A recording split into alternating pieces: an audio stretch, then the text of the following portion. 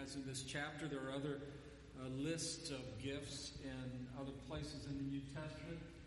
That sort of clues us in that these lists are not exhaustive. They're more like illustrations of what happens when the Holy Spirit works in a believer to accomplish a task. And so we've been operating under the idea that the gifts that are given to the church are given so that the Holy Spirit would edify the church, build the church up, and build up believers one another. We come this morning looking at teaching as a gift. There are some people who have a particular talent for teaching, but the gift of teaching is when the Holy Spirit enables you to convey the information of the gospel, the truth of the gospel, to another person so that they would be pointed to the Father through the Son by the power of the Holy Spirit. A lot of the teaching ministry of the church, at least in our congregation here, takes place during the Sunday school hour. We're not supposed to say Sunday school anymore. That's for children. But in point of fact, we have always had Sunday school for adults as well, because we believe that the learning process begins at the cradle, it ends at the grave. It's a lifelong endeavor to be studying the Scriptures, to be learning the truth of the gospel and going deeper and deeper into God's Word. So a lot of what we do takes place during the Sunday school hour. Churches didn't always have Sunday school. You know that, don't you? You go back 200 years, even 150 years or so. Churches did not have Sunday school. They did not have organized periods of time in which the Bible was being taught either to children or to adults. What happened is that in 1780, two men, one Robert Raikes and the other Thomas Stoke, in Gloucester, decided that they needed to do something for the poor children in the city. They were seeing that the children were not being taught, they were not being educated, largely because poor children had to go to work. At a very early age, they were out in the mills and the fields and in the mines, and they were earning and bringing home money and giving it to mom and dad, and it was a great system, but it couldn't last. But anyway, but the children were working really 6 days a week. And so these two gentlemen said, these kids need to know how to read and they need to know how to write, or else they'll be stuck where they are the rest of their lives. And so they started teaching children how to read and how to write on Sunday. And because it was a school that was taking place on Sunday, they came up with the brilliant name, Sunday School. Exactly. And so the original purpose of Sunday School was to teach children to read and write. Now, the textbook was the Bible. When they learned to write, they were copying out verses of Scripture. The subject matter was Jesus Christ and was Christian doctrine, but the actual initiating, motivating idea was to teach children reading and writing. Now, this became very, very popular. It became what was known as the Sunday School movement in England. Thousands upon thousands of children were involved in it. It crossed the Atlantic by 1790. Churches in the United States were holding Sunday schools to teach children to read and write from the Bible. And that really continued to be one of the primary ways that poor children were able to learn to read and write, to get an education. In England, in 1870, an act was passed for public education, compulsory education for children, and it's at that point that children are now being educated by government schools, really. And in the United States, it was a matter of state by state by state making public education compulsory. But originally, the education of children, particularly poor children, took place on Sunday. That's where they learned to read and write. And so as you drive your child to school someday, understand it started in the Christian tradition. It started in Christian churches to teaching children. Well, what happened then was that the time spent in Sunday school that used to be just to learn to read and to write, then began shifting over to other aspects and eventually migrated into teaching, particularly the Bible, the story of Christ, to teach the gospel to children. And that's how Sunday school came to be in American culture. That's why we have Sunday schools today. Although it's sort of a dying thing, it's not as popular, it's not as prevalent in churches. The big mega churches now do not have Sunday schools. Most of the time they'll have what are called community groups or home groups or fellowship groups, something like that. Originally, these small groups, by the way, were called cells. They were called cell groups. And as far as I can tell, that sort of traces back to Korea, where there was a large church that got going, and because they didn't have property and building space, they started cell groups. And the reason they called it cell groups, well, Google will tell you it's because the cell is the smallest living part in the human body, and so these were the small parts of the body of Christ. That may be true. I suspect it more came from the organization of the Communist Party, which, does anybody know this? Communist parties, they would always organize small group Marx studies. No, but they would organize cell groups in each neighborhood and apartment building and so forth to keep an eye on their neighbors and so forth. That has no spiritual application at all. But anyway, but the name now is to call it small groups or home groups or fellowship groups. And the idea is that adults get together in small groups, accountability, and they learn and they study together. The problem being, what do you do with children? Well, we have Kids Zone. On Sunday, we put them all in a big warehouse, and we give them Bible study for an hour, or 2 hours or whatever, and that takes care of it. What do we do with the youth? Well, we put them in Youth-A-Rama, and they go to Youth-A-Rama on Sunday nights, and they maybe get a Bible study if they want it, but otherwise they're theirs. They're on church property, at least. That's the way it happens. Our philosophy here is that we believe that education and learning the gospel, learning the scriptures, is a lifelong endeavor from birth to death, and that it's a progression through our entire lives. And that's why we have our small groups. If anybody ever asks you, does your church have small groups? You say, absolutely we do. It's just that our small groups meet at the same time in the same building. And we have small groups all over the building. Some of them are all adults. Some of them are children. Some of them are students. Some of them are preschoolers. But we have small groups throughout the building. And the reason we do this is so that when your child is in Sunday school, they know that mom and dad are in Sunday school. Maybe it's not playing out like that in your family, but this is our idea, okay? So the child in Sunday school knows that mom and dad are in Sunday school, and they're getting a lesson. What is it? When I grow up, I too will be learning the Word of God. I too will still be in a small group. I still be learning about the Bible. It's a constant thing. As opposed to the way we do public education, what do kids do? You know, you go through school, junior high school, you get through high school, and the thought is, unless I go to college, once I'm out of here, I'm done. Right? I'm not going to get educated anymore. I'm not going to learn anymore. I'm not going to class anymore. I'm done. I'm out of here. I'm getting to the real world. What we're teaching is you're never done. You're always in class. You're always studying. You're always learning. So that's why we have Sunday school. That's why we have it for all ages.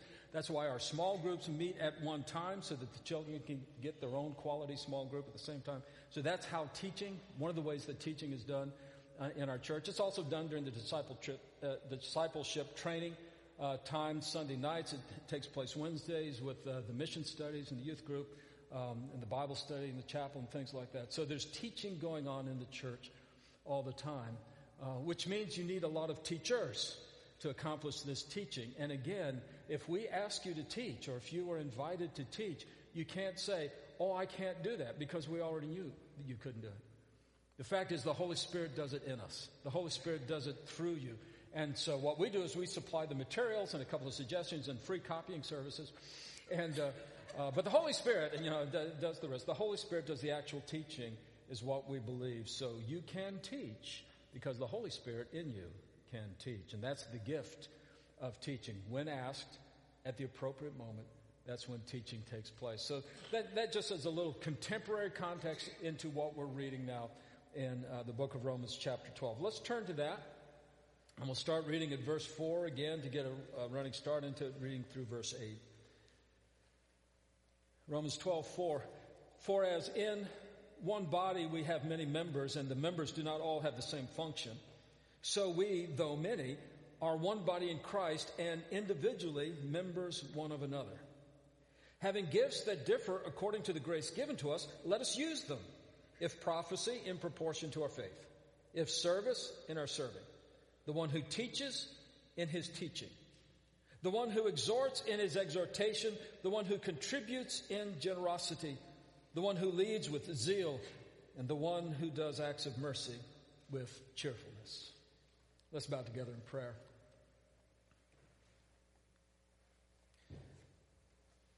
Gracious Heavenly Father, I'm so thankful for how deep you are.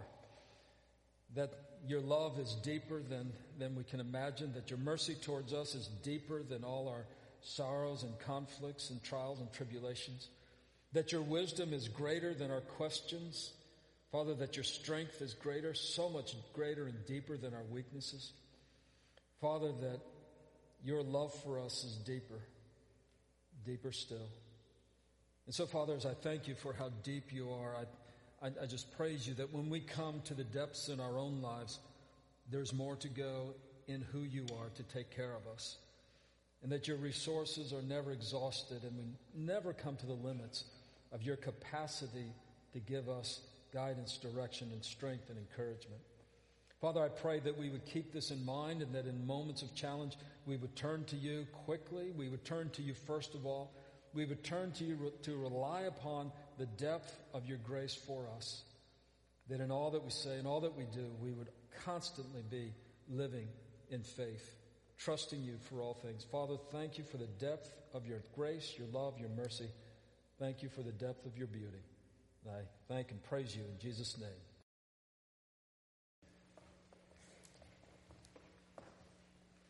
Of course, oftentimes someone say, well, Jesus was a great teacher. And Jesus was, is, forevermore shall be great teacher. But, if somebody says that to you, Jesus is a great teacher, was a great teacher, just ask them, well, what do you mean by that? What do you mean? What do you mean? Well, what I mean is, what do you mean? What do you mean? Jesus is a great teacher. Do you mean that he had really great techniques?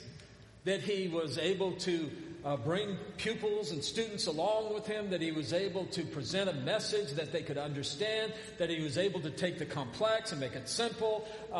What do you mean when you say he was a great teacher? That he was just really good at it? Or do you mean there was something to his content of his teaching that was good and great? Because that will sort of determine what the next part of our conversation is going to be. Because if all you say is, well, Jesus had really great teaching techniques, then that's really nice, but it doesn't matter.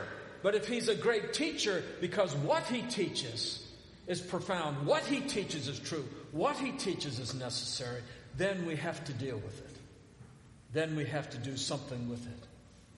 What I want to say to you this morning is that Jesus is a great teacher because of how he teaches and because of what he teaches, and most of all because of who he teaches. See, Jesus was called a teacher in his own ministry. When Nicodemus, for example, came to Jesus, he said, "Good teacher," remember that? "Good teacher, for no one can do what you do unless he's sent from God." Good teacher. Asked him a question. Other people came to him, asked him if he was a teacher, or called him teacher. And in fact, after the resurrection, on that first resurrection morning, after Mary had gone to the tomb was empty, and she didn't know where he was. She presumed somebody has taken the body. This guy shows up. She thinks to herself, this must be the gardener. So she goes up to him. "Sir, I come to find my Lord. I can't find him. You've taken the body. Where did you put the body? I want to go and minister to the body of Jesus." And at that point, the so-called gardener, who's actually Jesus, says to Mary, he says, you remember this, don't you? He just says her name. He says, "Mary." She recognizes who it is. And do you know what the next thing out of her mouth is? "Rabboni." Rabboni, which means my rabbi, my teacher. Rabbi means teacher. In other words, the very first thing said to Jesus after the resurrection by one of us types is my teacher. And then after the ascension, when Jesus had gone into heaven, and Peter, some days later with the other apostles, and he goes and he's preaching on the day of Pentecost. When he comes to the end of the sermon, some 3,000 people are saved. And the very next verse says, "And they were devoting themselves to the teaching of the apostles." What were the apostles teaching? They were teaching Christ. And so the teaching ministry was very important from the very beginning. The teaching ministry is encapsulated in who Jesus is. I mean, this was so vital. It shows up really heavily after the resurrection. I want you to turn with me to Luke chapter 24. Luke chapter 24, we're going to read about, not all of it, but parts of it. The story of two men who are on the road to Emmaus. Doesn't matter where Emmaus is, you just need to know they're going there. They're on the road to Emmaus. It's two people. They were disciples of Jesus. They had followed Jesus, listened to him, and had witnessed all the miracles. They had known about the crucifixion. At this point, they've heard about the resurrection, but they haven't experienced anything to confirm it. And so they're on the road to Emmaus. And as they're walking along, a third figure comes up to walk with them. It happens to be Jesus. Now, they don't recognize him as Jesus. For various reasons, can't really pin it down, but I suspect the biggest reason is because of the crucifixion, they had already taken Jesus out of the category of possibilities of who this stranger could be. Jesus was dead. He'd been crucified. Some people are talking about the resurrection. Well, that's poetry. That's hyperbole. That's something. It's anything but real. And this stranger comes along. He can't be Jesus. Jesus is dead. So as they're walking along, Jesus comes up to them and he says, well, what are you talking about?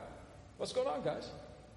Which is, by the way, a really good teaching technique. Find out where your audience is, where your students are. Then he says, what are you doing? And they say to him, are you the only one who doesn't know what's happened in Jerusalem? There's this guy named Jesus, and he's a man of God, and he worked miracles, and he came into the city. But they crucified him. They crucified him. We thought he was Messiah. But all our dreams are dashed and gone. They crucified him. But now we're hearing stories. Some women have said they went to the grave was empty. They're saying he's risen. And there's even some of the apostles, and they're saying that he's risen. They're saying they've seen. We don't know what to make of this. Now, at this point, the story should go like this. And Jesus said, ta-da. I mean, really, Jesus should have said, didn't you read my name tag? Jesus Messiah? You haven't seen that? I mean, all he had to say was, guys, look, here it is. That's confirmation. Oh, wow, that's really great. Let's throw a party. He doesn't do that. He doesn't just flat out say, here I am. Isn't this amazing? Here's what happens. Look at Luke chapter 24. We'll go to verse 25. And Jesus said to them, now understand, they're walking along, no idea who it is. They're trying to figure out what's happened to Jesus. And Jesus is talking to them. Jesus says to them, "O foolish ones and slow of heart to believe." That should have been their first clue. I mean, how many times did Jesus say to his disciples, "O foolish ones and slow of heart to believe"? I mean, one of his favorite sort of pet names for his disciples was oligopistoi, which means, "O ye of little faith." Is what he used to call them. That was sort of his loving little term of endearment for them. So he says to them, "Oh, foolish ones and slow of heart to believe." They shouldn't. All that the prophets have spoken. Was it not necessary that the Christ should suffer these things and enter into his glory? How many times had he told them that? How many times had he told his disciples, this is what's supposed to happen? No wonder he calls them slow to believe. But then look at verse 27. And beginning with Moses and all the prophets, he interpreted to them all the scriptures, the things concerning himself. He whipped out his iPhone and turned to the Bible app, and he starts going through the whole thing and just, flipping through this and says, see this? Talking about Messiah. See this? Talking about Messiah. See this? Talking about Messiah. See this? Crucifixion. See this? Resurrection. Can't you see all this? In other words, he held a Bible study for them. They didn't know who he was, and Jesus' answer for that was, turn to the scripture and find Jesus there. So he's doing a Bible study for them right after the resurrection. He's teaching them. And so they go on to the village where they're going to stay. Jesus says, well, I've got to keep going. No. Have dinner with us. We'll pal around. It'd be nice to hang out together. So they decide to have dinner together. And as the bread is served, Jesus takes the bread and he looks into heaven and he gives thanks for the bread. And these guys said, where have we heard this prayer before? They look around because they figured there might be, 4,000 or 5,000 people with them. They're not sure. But as he prays to his Father in heaven, they see the relationship there that they had seen all along. And it says their eyes were open. Let's look at that. Where is it? It's in here somewhere. Verse, 31. He was at table with them, took and blessed the bread, and broke it again. And their eyes were opened, And they recognized him. And he vanishes from their sight. Now, why didn't Jesus just do that to start with?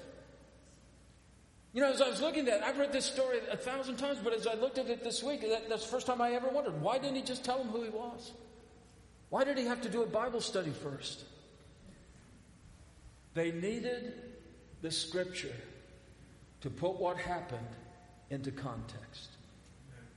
Just left to ourselves, we take the amazing events of Easter and we just go crazy with it. We turn it into all kinds of stories about, well, when you're down and out, you can be raised up. Oh, when life is bad, there's a resurrection coming. Look at the butterflies, you know. And if you leave it to us, we'll take the resurrection and we'll turn it into some kind of thing about bunnies. But you ground it in Scripture. You ground it in the Bible. You ground it in what God has said about it. Then you start to understand what has happened. This isn't just some amazing trick. This happens to be the raising from the dead so that we too might live resurrection of Jesus. And so he gives them a Bible study. He teaches them the Scriptures so they can understand who he is and what has gone on there. And it doesn't stop. So these guys, and they go tell the other disciples. The disciples are together again, and Jesus appears to them. And they have, a little lunch together, a little meal together. And look on down. We're still Luke 24. Look at verse 44. And after they ate together, then Jesus says this. He said to them, "These are my words that I spoke to you while I was still with you. That everything written about me in the law and the prophets and the Psalms must be fulfilled."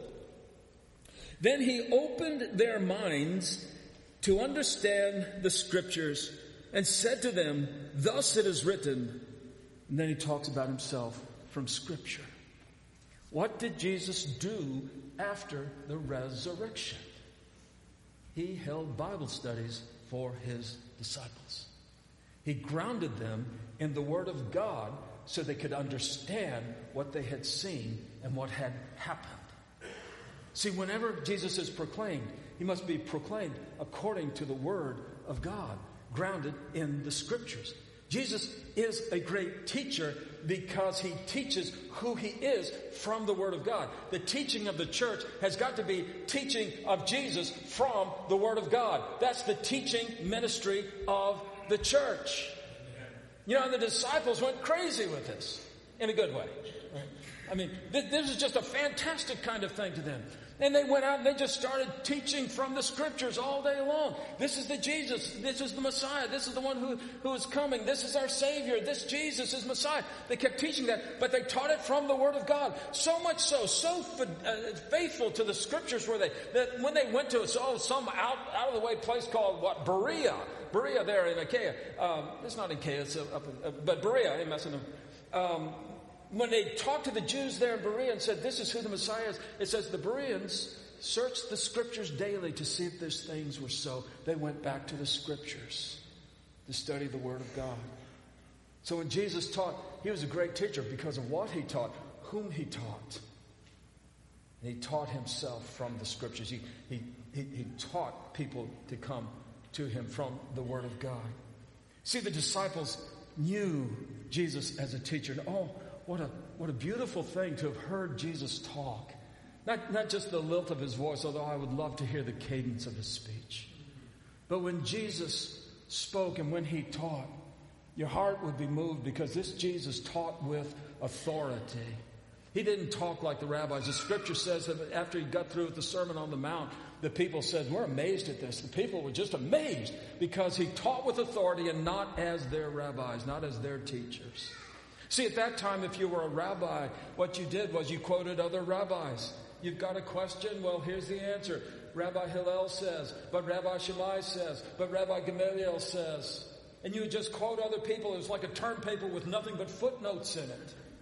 But Jesus didn't footnote anybody. He didn't quote anybody else. He didn't cite other opinions. He didn't bring forth contrasting possibilities. He proclaimed with authority. He said, you've heard it said you don't kill anybody. I'm telling you, don't even hate them. You've heard it said don't commit adultery. I'm telling you, don't even lust after people. You've heard it said don't swear. I'm telling you, just let your yes be yes, your no, no, and leave it at that.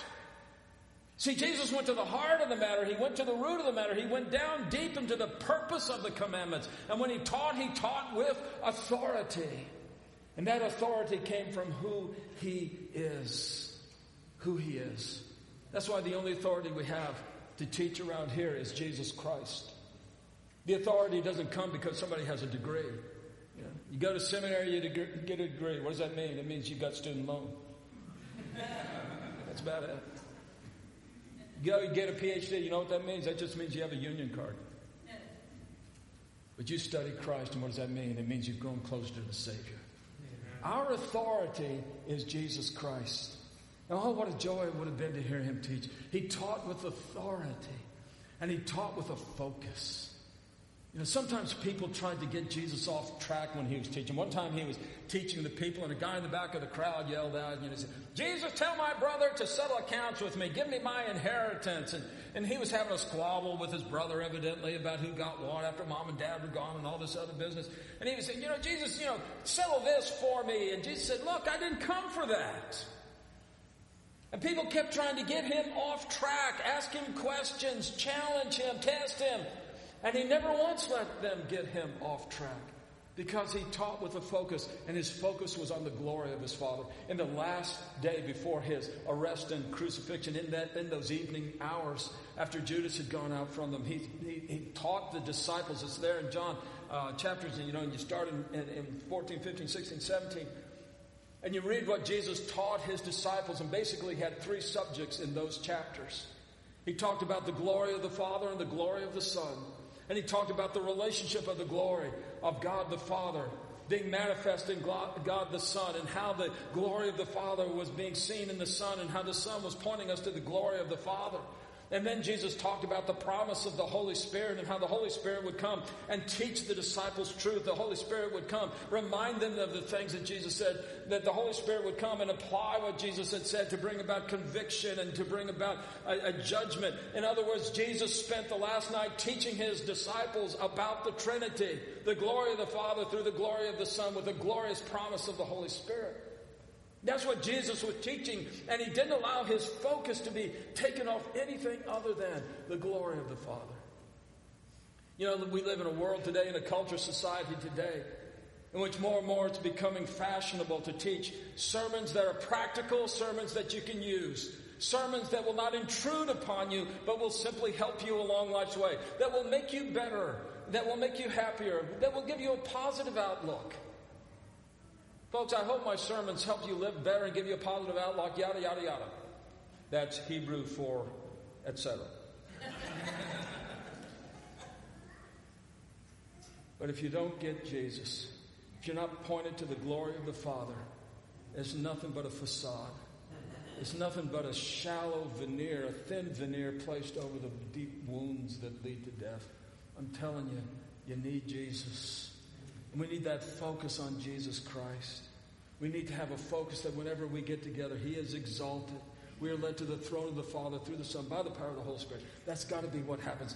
Jesus taught with focus. And our teaching has got to be with focus. Oh, it's wonderful to listen to Jesus teach, because you never knew when he would teach. He taught wherever he was. He taught in all kinds of situations. He taught in the synagogues. He'd get up and he'd start preaching. He'd read them from the book of Isaiah. He says, by the way, this is talking about me. And his hometown folks were saying, no, I don't see it. We knew this as a kid. But even if they rejected, he kept it focused. He taught in the synagogues. He taught on the mountainsides. That's why we call it the Sermon on the Mount. He taught on the plains. When Luke is Sermon on the Plain. He taught in the villages. He'd go down the streets and somebody would call out, Jesus, have mercy on me. And he'd stop and he'd heal that person, and he'd use it as a way to teach about the power of God's kingdom in their midst, in the person of Jesus Christ. He would teach in the cities the last week of his ministry. He taught in the temple itself. And that really irritated the leaders. He taught wherever he was. If he was walking along and he saw a farmer sowing in the field, he says, guys, look at this. I want you to know, the kingdom of God is like a sower who went forth to sow. And he told the parable of the sower. He would be walking along and someone would say, hey, Jesus, bless my little baby. And Jesus said, guys, come here. I want you to see. Look, this is what the kingdom of God is all about. He kept teaching wherever he was. He taught in all kinds of places at all times. And the great thing about listening to the teaching of Jesus was it was constant. It was constant. And you had to listen because you never knew the next time he was going to bring you to the truth of God's word. Jesus was a great teacher, and all to listen to him because he was wonderful in that way. But to listen to Jesus teach because he taught with compassion. Do you remember the verse that says he looked upon the people and his heart was moved with compassion because they were like sheep without a shepherd? I mean, that's really beautiful King James English. In the Greek, the picture's more like he saw the people and his gut tore into him. The Greek word there, if you did it in Latin, you would say his viscera. He had a gut-level reaction when he saw the people because they were wandering like sheep and a shepherd. But do you know the next line in that verse? He was moved with compassion because he saw them like sheep without a shepherd. And so he taught them. His compassion moved him to teach them. After he taught them, then he multiplies the loaves and the fish and he fed them. But first, he taught them. His teaching was to meet their deepest need, their real need. They thought their need was for lunch. They didn't know their need was for living bread and living water. They just didn't know that. And so he taught out of compassion for them. There was a time when he was in the synagogue and he was teaching the people, and there was a man there with a withered hand, and he'd been there his whole life with a withered hand. And so Jesus brought him forward and he said, look, guys, do you think it's okay to heal on the Sabbath? And of course they said, well, no, probably not. You can heal him tomorrow. You know, all you got to say, Jesus, is God has the power to heal, and that'd be great, and you can heal him tomorrow. You know, we'll take an IOU on this one. But Jesus wouldn't let the grace of God wait. Aren't you glad he doesn't let the grace of God wait? But Jesus wouldn't let it wait. And so he said to the man, stretch out your hand. He stretched it out and he was healed. And Jesus taught the people out of that compassion for this man, the great compassion of God for us. Jesus taught with compassion. Folks, we need to understand that the teaching ministry has got to be one of compassion.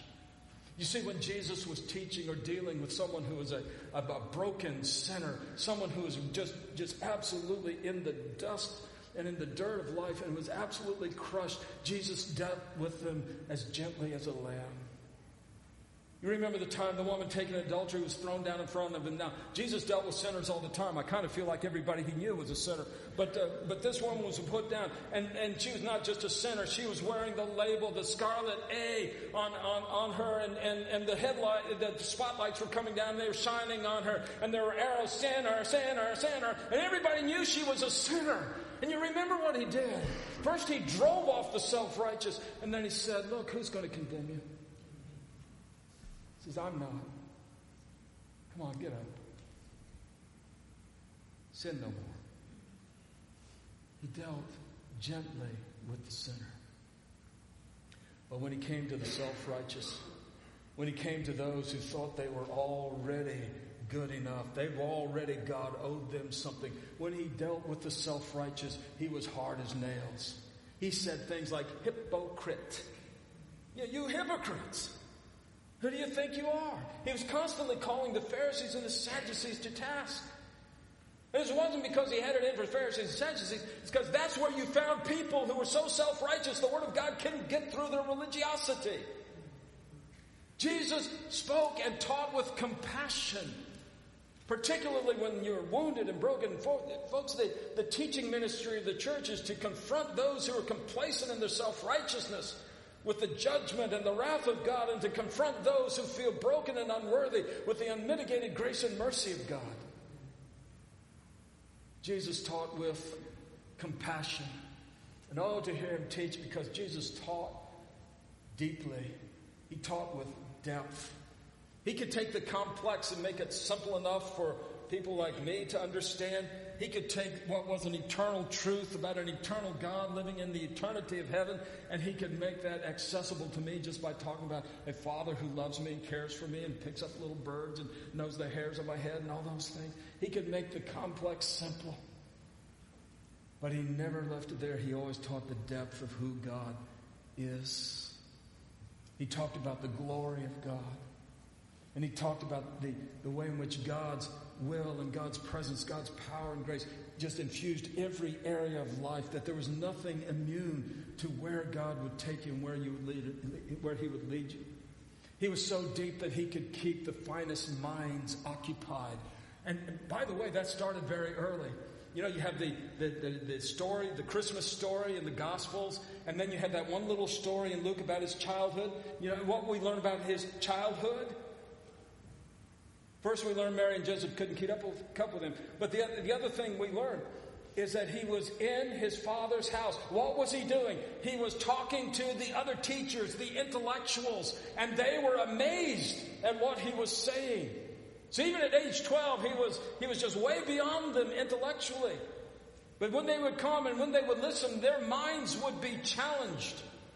There's one story that says he was in a home and he was talking, and it says he was talking to the Pharisees. These were the guys who really loved the law, and they studied the law, and the lawyers, they like to apply the law. So he's talking to the intellectual giants of his culture. He's talking to the Pharisees and to the lawyers.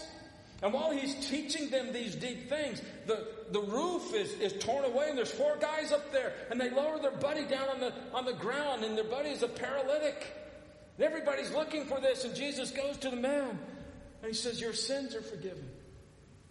Now his friends up top didn't want to hear that. They wanted to hear, he's healed.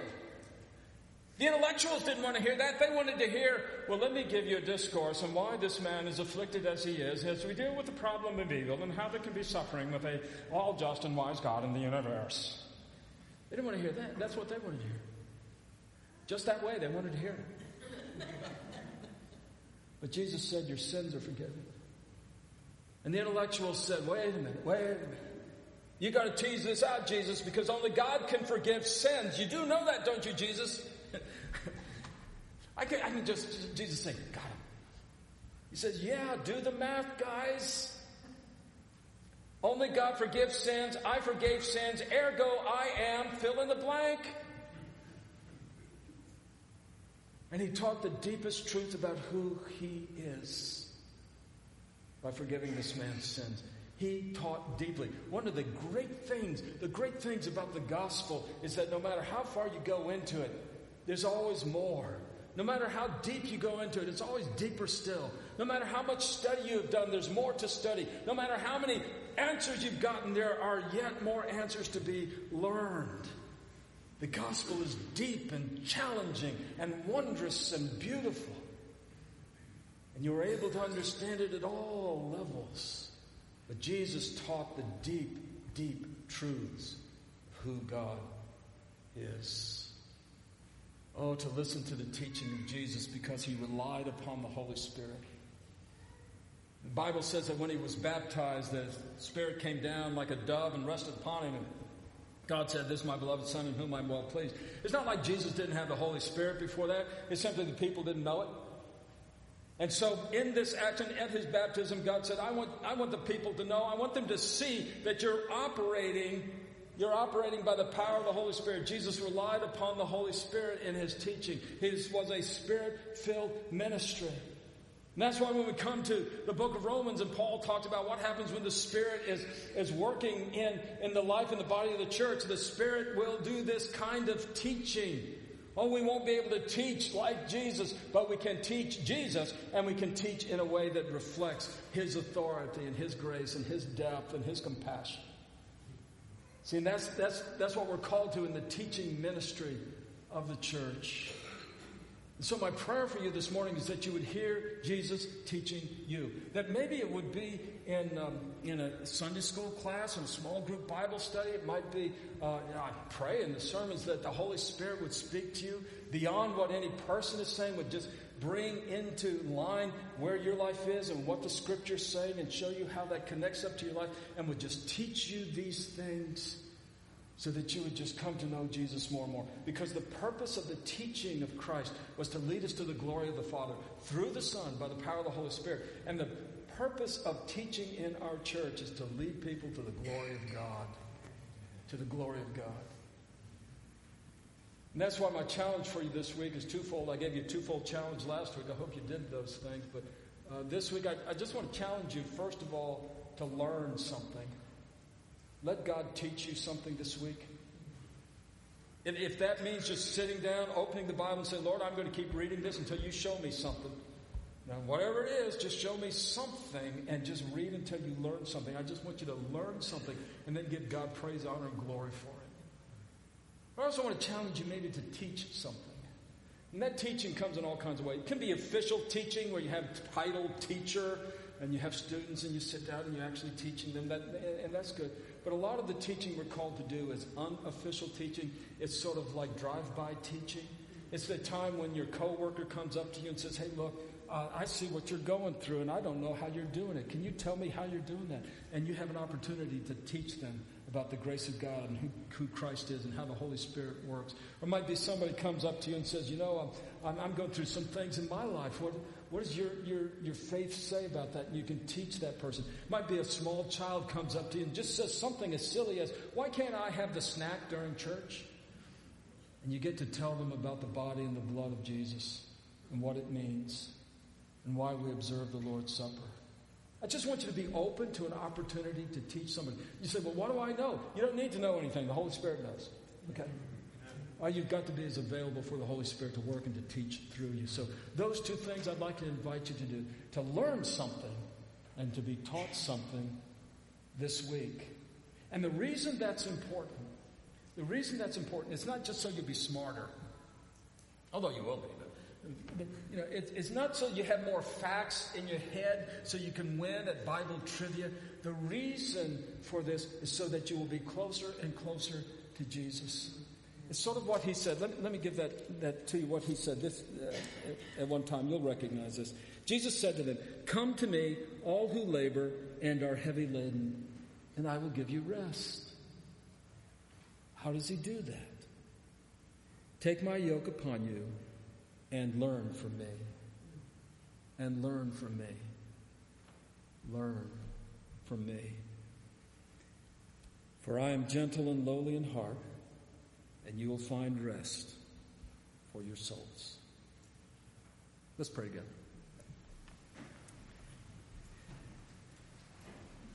Gracious Father, we're just so thankful that we're not saved by the amount of our knowledge, but simply by your grace. We're not saved by the facts that we know, but by the reality of Christ. We're not saved because we're able to articulate it, but saved because you have brought to us salvation through your Son on the cross. But Father, what a joy it is when you use us. The joy it is when your Holy Spirit fills us. What a joy it is when your Holy Spirit works in our lives in such a way as to share Jesus with others. And so, Father, again, I pray this morning for the teaching ministry of your Spirit through the church, through one another, through the Scriptures especially, Father, that we would all learn of him and thereby find rest for our souls. I ask it all in Jesus' name. Amen.